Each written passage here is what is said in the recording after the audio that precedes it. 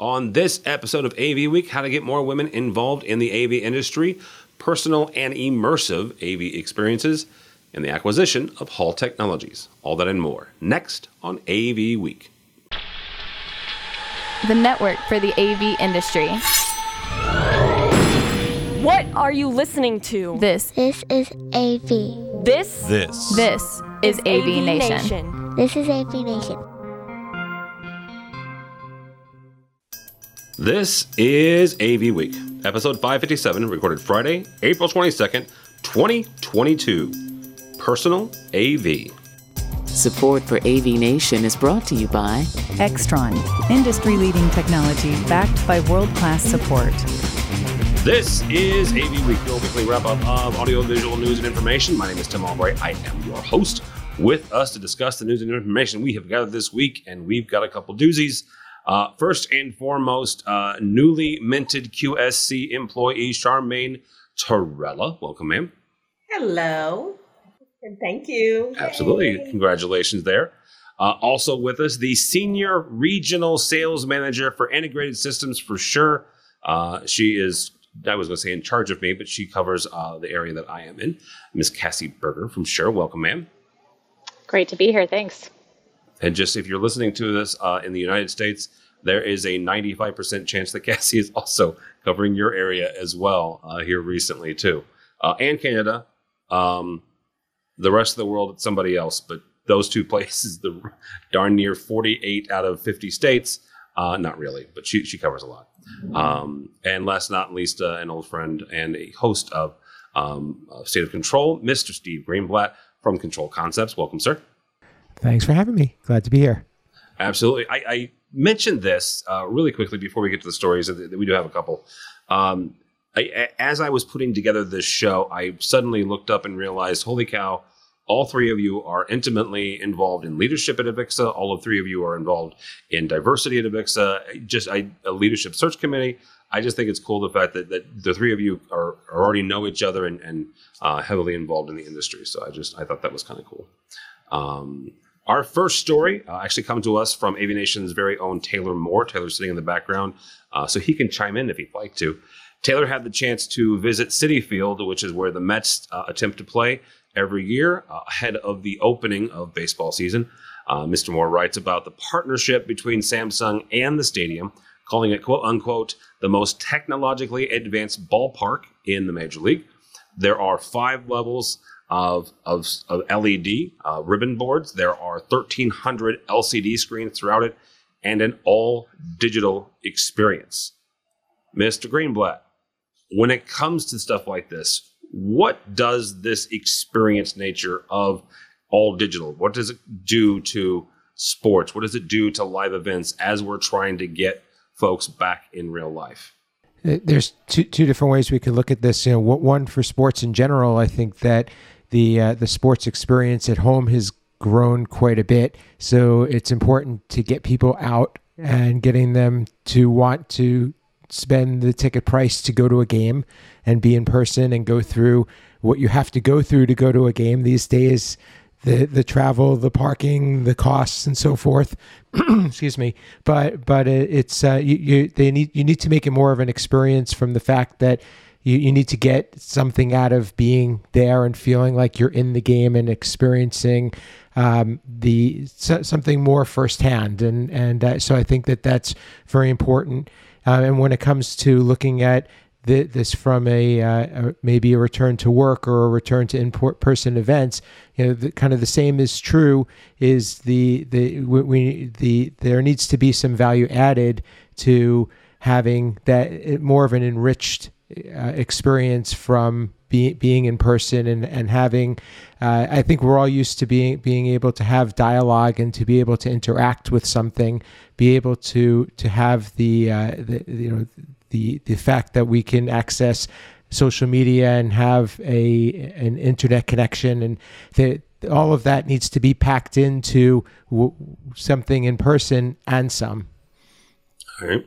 Charmaine, Steve mentioned and said the word experience an awful lot of times. As someone who's hung out at AVWeek quite a bit, they started talking about that a number of years ago. So how do we leverage AV? How do we leverage these technological advances to increase the in-person experience and to, quite frankly, make the cost of the ticket, cost of admission, worth it in today's age? Well, precisely like MetLife Stadium is doing now. I started in AV in 2010, and I remember Citi Field, was implemented around that time and the technology that went into it at the time. And it was great. It was nice. But for where Citi Field is in Queens, because I know you always associate me with Queens, it's absolutely in Queens. I'm from the Bronx. But where it is in the tri-state area, you're dealing with a lot of audience that is into social media, into engagement. You're from Times Square. We see that every day. And it helps where it is located in Queens to drive a lot of people there, right? Because to jump from New York City or wherever you are to Queens, not always an easy track, especially from subway. But with this level of using the AV to create that immersive experience, making it easier is the biggest thing. The biggest thing is making it easier to people to attend that park, especially with the long lines, the subways right there, right leading to the stadium, the highway, everything, just making it faster and easier for them to get to the venue. And as they get into the venue, providing, a lot more information that's digitally accessible that they can, see and engage with. I think the biggest way to use AV is to do those things, right? Through face recognition, which they're now implementing at Citi Field. That is awesome stuff. I mean, I don't know any really big venue place that does that. I'm not going to make Taylor come in here because, but I do want to. I'm going to use a question that he posed. This is not my original question. This is 100% Taylor's. When he was looking at it, he said, "Okay, that's great. What happens when you sell your ticket?" Right? Or what happens if Cassie and I are both in St. Louis? What happens if she's got tickets to let's say that Cassie has season tickets to Cardinals baseball. She doesn't, but what if she did? And she wanted to bless me and give me tickets to for my birthday, right?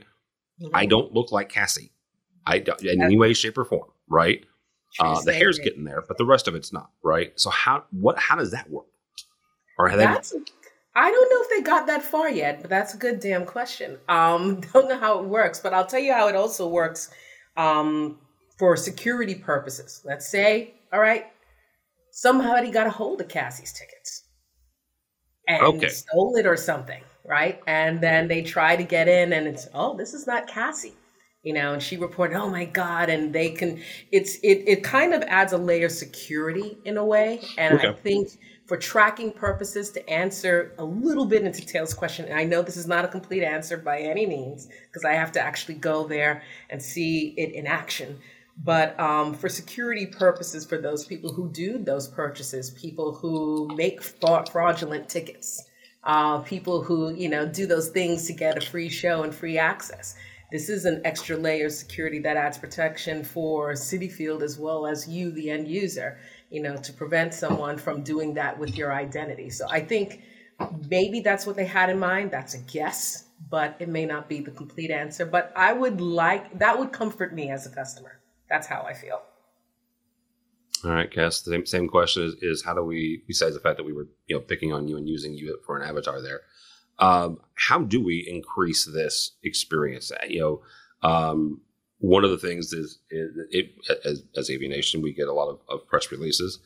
Sure has made inroads and made serious bones about the fact that they were part of the Super Bowl halftime show. You guys were part of the Grammys. Those are in-person experiences. But beyond that, how does AV increase or augment this in-person experience to make it worthwhile? I think there's a few things to consider, and just to kind of talk about what you just mentioned about the ticket thing and how do you identify users and people coming to events. There's a thing as geofencing, right? So I think as people come to the stadium, that immediately kicks in. So geofencing is all around the stadium, all around the concert venue, wherever you are, you're being geofenced. Every time you pull up social media, it's telling you, hey, doesn't a bratwurst sound really good? You hate bratwurst, but it looks really good on your phone and it sounds really good. And I bet you can find one really close to where you're standing right now, or a Bud Light, whatever it might be. So whether or not you realize it, that is targeting you in some way, and it's using AV in a lot of capacities, but it's using your device. When it comes to live experiences, I think what we've learned from COVID, and I'm not going to use the baseball example here. What I am going to use is what we've learned is the immersive experience, once again, is incredibly important. And I don't know if anybody has attended the live Van Gogh exhibits, but that's a perfect example of how do you bring people into an environment where you can have this immersive experience and actually evoke feeling without feeling and touching anything. So as AV professionals, I am on the audio side and sure has done a wonderful job of staying relevant throughout this entire pandemic experience, as has everybody else. But I do want to focus on the video, and I do want to focus on assisted listening and listening devices and how we have made and focused these live experiences, transitioned them into personal experiences. So they're live, but they're personal. And we're creating feeling based off of what you're seeing, what your personal experience is. And we didn't do that before. It was kind of like, we're going to give you the experience that we built for you. Now we want to cater this to your personal level of experience. And how do we do that? Through AV. So it's interesting. Does that get us into a conversation about AR and XR when it comes to those personal experiences? Or is it just simply the more immersive it can be, we can all experience kind of the same environment different ways? I think both. Yeah, I mean, I'll agree. It can do getting us into AR and XR, but here's one thing just popped out from something Cassie said: the immersive experience and how people feel about that. The thing with people working from home for the last 2 years is employers are trying to get them back into the office, right? And they don't know how. More money is not going to do it. They like working from home.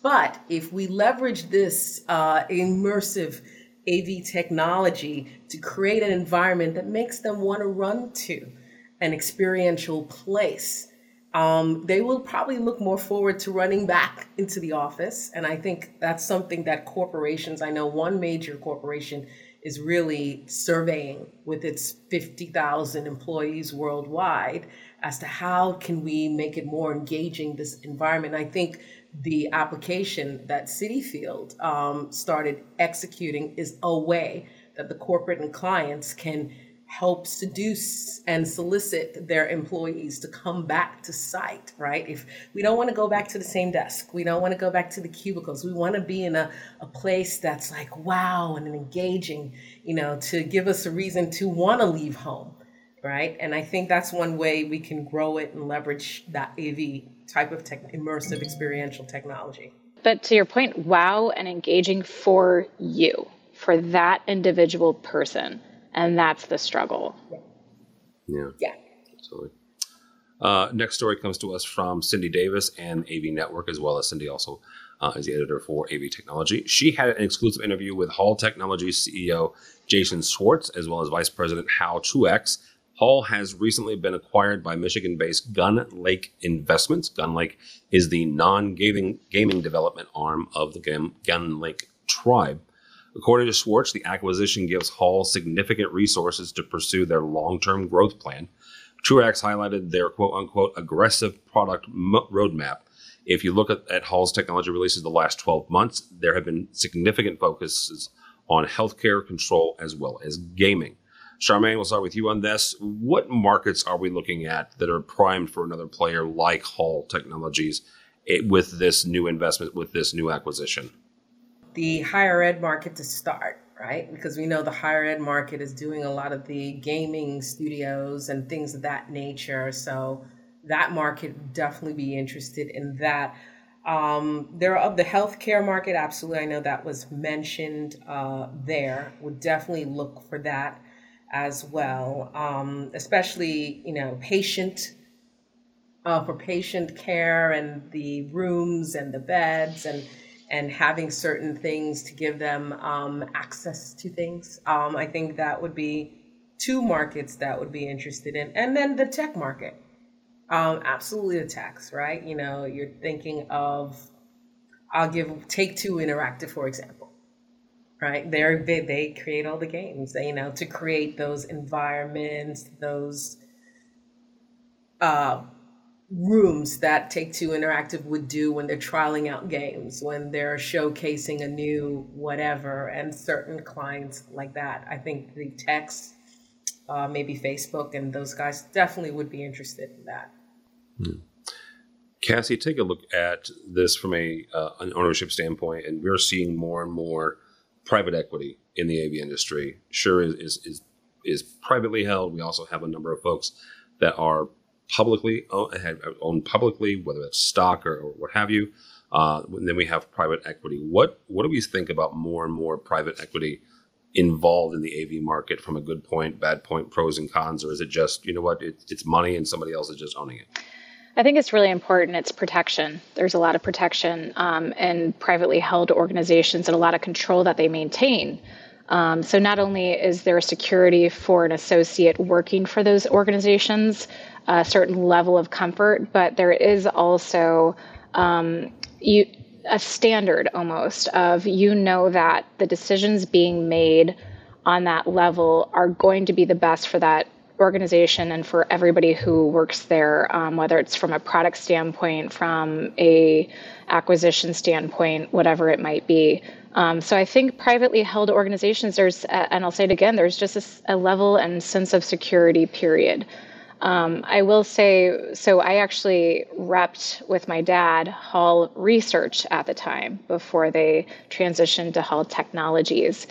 And they were a very small but successful business. Their bread and butter was OEMing for medical and healthcare, and really doing that KVM, so keyboard, video, mouse, remote monitoring for healthcare institutions. And so kind of seeing where their growth is going to take them and seeing the potential they have and I know gaming, so it brings a different dynamic to it, but I also look at this new change or transition as something that's going to put them into a very rapidly growing, not industry per se, but market of young users. Young users are strong, massively into gaming right now, right? And if we think of it from an AV standpoint, those are the future of our business and our organizations, because those are the people that tend to come over to the AV side professionally. They're like, well, wait, I can do what I enjoy doing and I can make money doing it.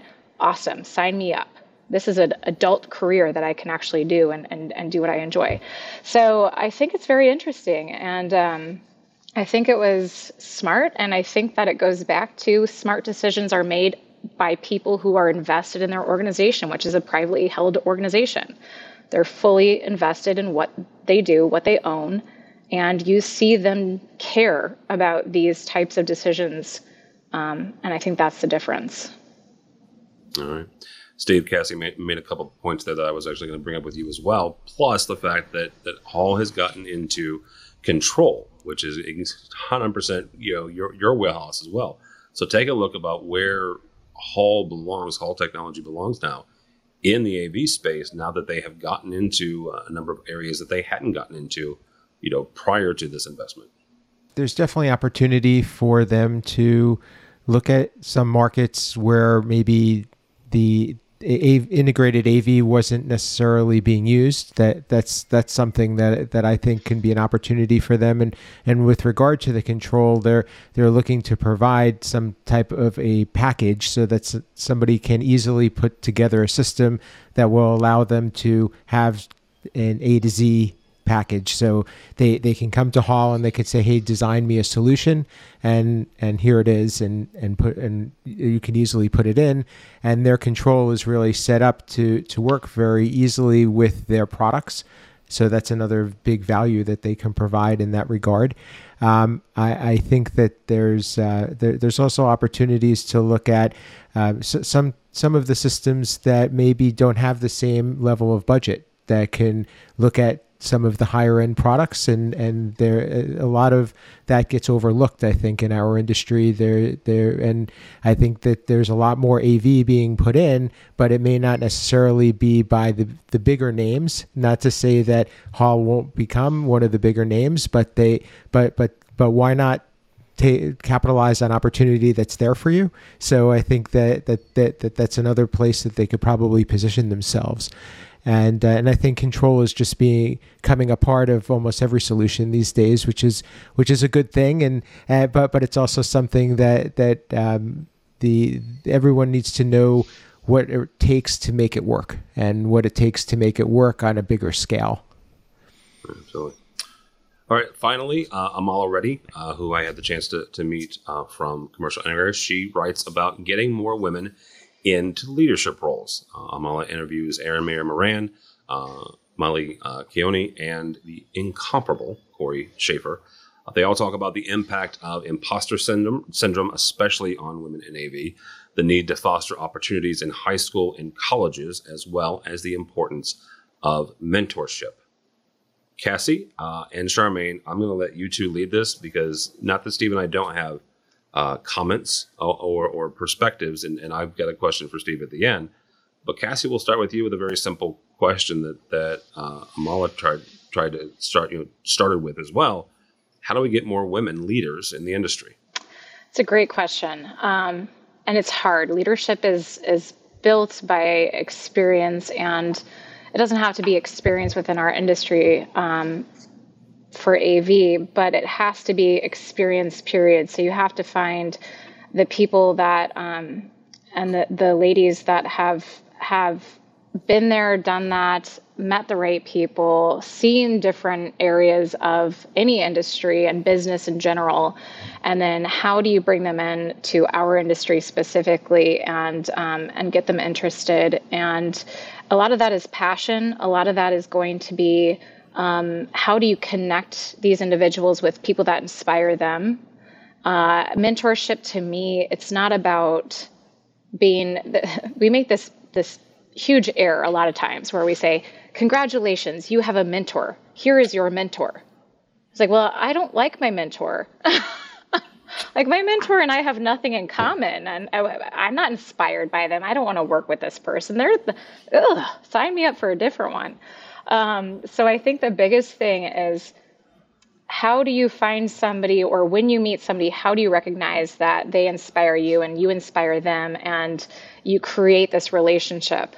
And it's not going to happen overnight. It's not going to happen because you go to a Women in AV luncheon and meet a bunch of people per se. But that might be a good starting place. At the same time, all of a sudden you're talking to somebody and you say, oh, you're a single mom, you have kids, you're working, you travel, like, we have a lot in common. Now we can build that as our foundation, and you're going to teach me things and I'm going to teach you things, and we're going to grow together. And so I think the biggest thing is fostering the capability of putting people together, bringing people together. It could be virtual, it could be in person. But how do you do that? And then how do you successfully implant in them the desire to grow independently of their organization, and in a way that makes them want to become leaders? They're learning about themselves, they're learning about others. And we need to separate that from the organizations with they work, because we make that error as well. We say, because you work X, Y, and Z, here's somebody that you should talk to. No, find somebody outside, maybe a different industry, maybe somewhere else. Find somebody different that you can talk to, that inspires you. And then you realize a lot of things about yourself, and you realize that, oh, maybe I could be a leader too. Charmaine, Cassie mentioned mentorship there. That was kind of where I was going to start with you. You and I are roughly of the same generation. Steve is as well. Thank you for aging me. Hey, Charmaine. How do we? I didn't say that. He said that we looked alike earlier. So I mean, I said we didn't. I said my hair is getting there. I do not look like you. But how do we get kind of, into that mentorship mindset in that role where, there are times, and imposter syndrome can happen to anybody. There are times where I don't have anything to say, right? I don't feel like I have anything to offer anybody. And other folks will say, well, no, I learned this from you, or I've gotten this from you. How do we kind of get beyond ourselves and offer ourselves out as a mentor? Yeah. I'm going to take it answer that with a different direction. Yep. And I know it's going to be an odd direction, being the former chair of the Diversity Council. Here's why I'm going to take that direction. I think it's okay if you're a woman, if you are going to you don't have to be a woman to mentor a woman leader. And I say because when I was chairing the Diversity Council, and we were doing all these initiatives, a lot of people reached out to me, a lot of women. Now, here's the first thing. There's not a lot of women of color in AV to begin with. Put it out there, right? There are some women in AV. So you don't have a lot of options to start of where and who to go in order to get that mentorship. That's where we're starting from right now. So I had this one lady who was working with a consultant firm, and she was working with, I guess, a colleague that had very conservative beliefs where she had very liberal beliefs. And their beliefs got reflected, revealed to each other. And she's like, hey, I can't believe he believes that. And we talk about this and he says this stuff. And we talk about this and he says this stuff. And I said, well, you guys continuously talk. She's like, yeah. I said, he's talking to you. I said, so obviously, regardless of what you believe, he has an interest in talking to you. How about this? How about you put that aside and think about asking or working with this person to become your mentor because he has X amount of years experience. I know you don't believe in his political beliefs, but he's still talking to you. He's not slapping you away. And that's what we have to do sometimes as mentors and people who are looking for the mentorship. It's not going to be in the obvious places. As I said, again, there's not a lot of, a plethora of women leaders in this industry to choose from. I have the fortune of, now I'm in a company where Corey Schaefer is here. This is awesome for me. But I didn't have that luxury before I came into QSC, right? I really didn't have a lot of options. So I did work with male mentors that were not like me and had very different beliefs and different lifestyles. And we found those common denominators that linked us to help me, get information about this industry and learn how to navigate through this in a good way to make me successful. So I think as you're looking, you don't have to look for like. It's better not to look for like, to kind of pair yourself up with a different puzzle piece, because not every puzzle piece is the same, right? They're unique. But when they come together, they make one seamless picture. And that's the idea, I think, behind mentorship. Look for someone that doesn't have the same thoughts and see what other things they can offer you to help you navigate through this. And let me say something that I don't know if it's controversial, but and this is for guys out there, you can have a woman as a mentor. It's okay. And in fact, based on what Charmaine just said, it's probably preferable.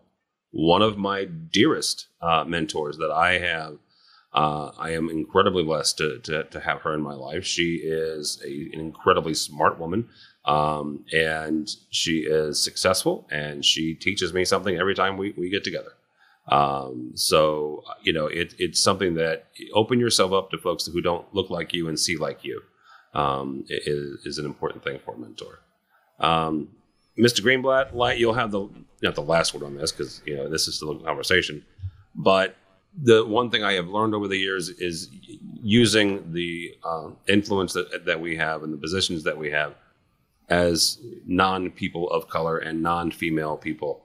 How do we foster these opportunities? How do we as men help those around us? I love this topic, first off, and I'm always glad to contribute to it, and I'm proud that I have a staff where a third of our team is women now, and it's something that I've really, it was a goal of mine.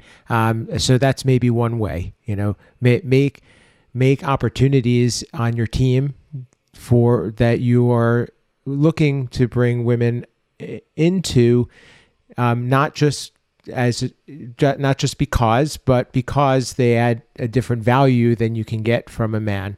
That they bring a different perspective, that they think differently, that they have different qualities that men are not as strong with, and some of those are maybe obvious, and some of those may not be obvious. So that's one thing. It's interesting that we have this conversation, because I could tie it into the state of control that we recently had, where we were focusing on recognizing female programmers, and we're doing a part 2 of that, and that's, it's just really neat to be able to hear the stories that the women that we spoke with have been able to share, because their journey has been different than some of the men in the industry, but they also are looking.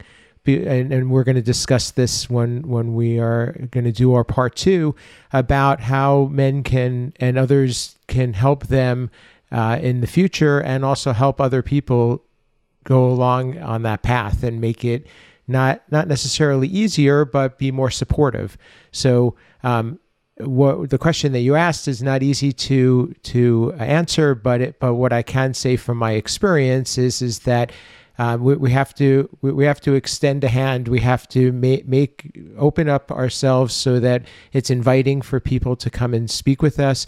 We have to create opportunities, and we also have to put ourselves out there saying that we want to help and that we want to engage and have those types of relationships, and know that there are going to be people that may need us to go the extra mile and be able to come and pull them out a little bit, because they're not necessarily always going to come to us. So I think it's being very, very proactive, and also making it inviting and comfortable, and also just making it known that this is something that's important.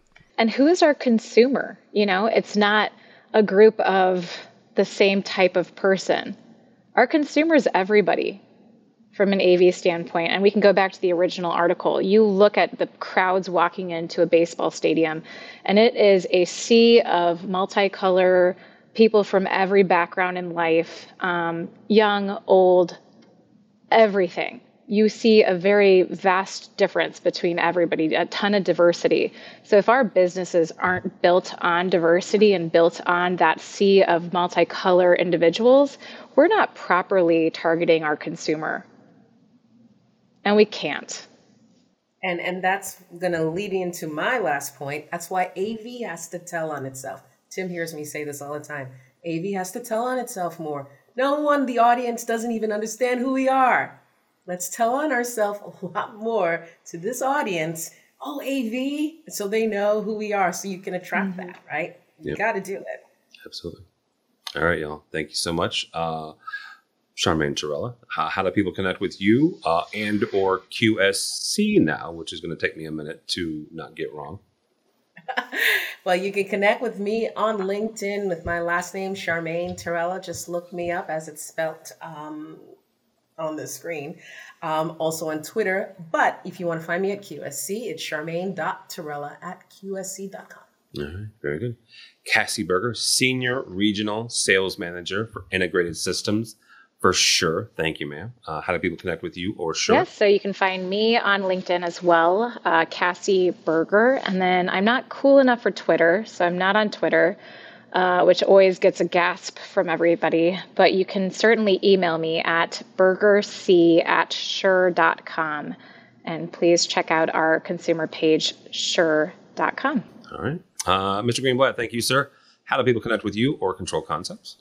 You can find me at Steve Greenblatt on social media and Control Concepts at controlconcepts.net. And then I have to, as said at the beginning, push out that you can find A State of Control on avnation.tv with my partner, Rich Fregosa. And I also have one more that now I am excited to talk that we passed a year of doing Ask the Programmer, which is another podcast that I do with James King. So, and I'd love to see everybody at Infocom as well. How is that going to work now that he's in Vegas? Steve, we're going to figure it out. It's that internet thing. James got a new gig out in Vegas. He went from the East Coast over to Sin City. So congratulations to him. But yeah, check out that one as well. For me, for Tim Albright, don't follow me on the Twitters because I am rooting on the Blues and waiting for football to start. But as for AV Nation, go by the website avnation.tv. That's avnation.tv. You will find this program and A State of Control. And a host of others, including our coverage of Integrated Systems Europe, which will include the aforementioned Uncle Richie. That came down the pipeline last week, and I'm incredibly excited. Number one, I haven't seen Uncle Richie in person in real life in about 2 years, so I cannot tell you how jazzed I am for that. And then Infocom comes your way the 8th through the 10th of June, so that will be on the website as well. The two parties that we do each and every year. One, there's a tweet up at ISE. There's a tweet up at Infocom. So the tweet up at ISE is the Poly tweet up. It is sponsored by our friends at Poly. It is on Tuesday, the 10th of May, from 3 to 4:30. It is at Poly's booth. The one for Infocom, sponsored by Starin. It is Wednesday, the 8th of June, from 4 to 6 p.m. in W, meaning the West Hall, brand spanking new hall. 228. Mitchell is going to be an incredible producer and put both of those links to both of those events on this show's page. So you can check all of that out and more at avnation.tv. That is avnation.tv. Thanks so much for listening. Thank you so much for watching. That's all the time we have for AV Week.